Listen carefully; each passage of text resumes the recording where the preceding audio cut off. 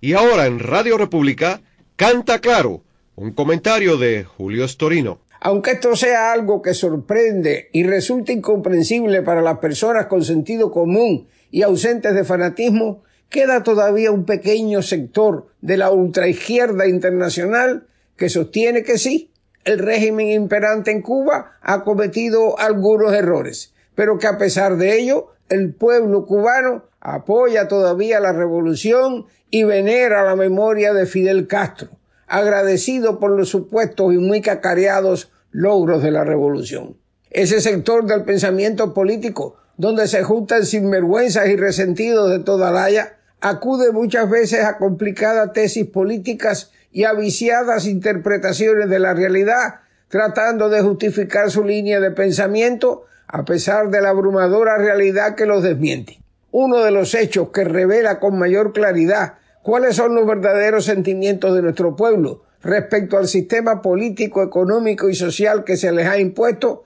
está en las características del masivo éxodo de cubanos actualmente en curso y que ocurre tras por lo menos otros 3 éxodos ocurridos después del triunfo de la revolución. Por ejemplo, la Oficina para Asuntos Latinoamericanos de Washington, D.C., dio a conocer recientemente que durante los 2 últimos años fiscales, poco menos de 425,000 cubanos han emigrado a los Estados Unidos, cifra que supera en más de 35,000 personas al número de niños nacidos en la isla en igual periodo de tiempo, de acuerdo a los registros del Ministerio de Salud Pública de Cuba.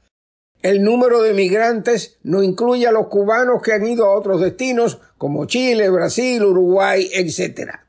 A los que arguyen que el éxodo es provocado por las sanciones de Estados Unidos, que según ellos ahogan la economía cubana, y no constituye ese éxodo en sí mismo un rechazo a la revolución, habría que preguntarles por qué entonces esos cubanos que supuestamente apoyan a la revolución, pero se van de Cuba solamente por los problemas de la economía, viajan al país enemigo, al supuesto causante de los males económicos de Cuba, en lugar de irse a Venezuela, China, Corea del Norte o Vietnam, teóricamente marxistas y aliados impenitentes de la dictadura castrista. Agréguese a esto el hecho bien documentado de que antes de la llegada de Fidel Castro al poder, el cubano no era un pueblo dado a emigrar. El cubano no se iba de Cuba. Claro que yo sé que los que persisten en tratar de presentar la realidad desde la óptica de su ideología, estos datos no los van a convencer. Pues ya lo dice el refrán,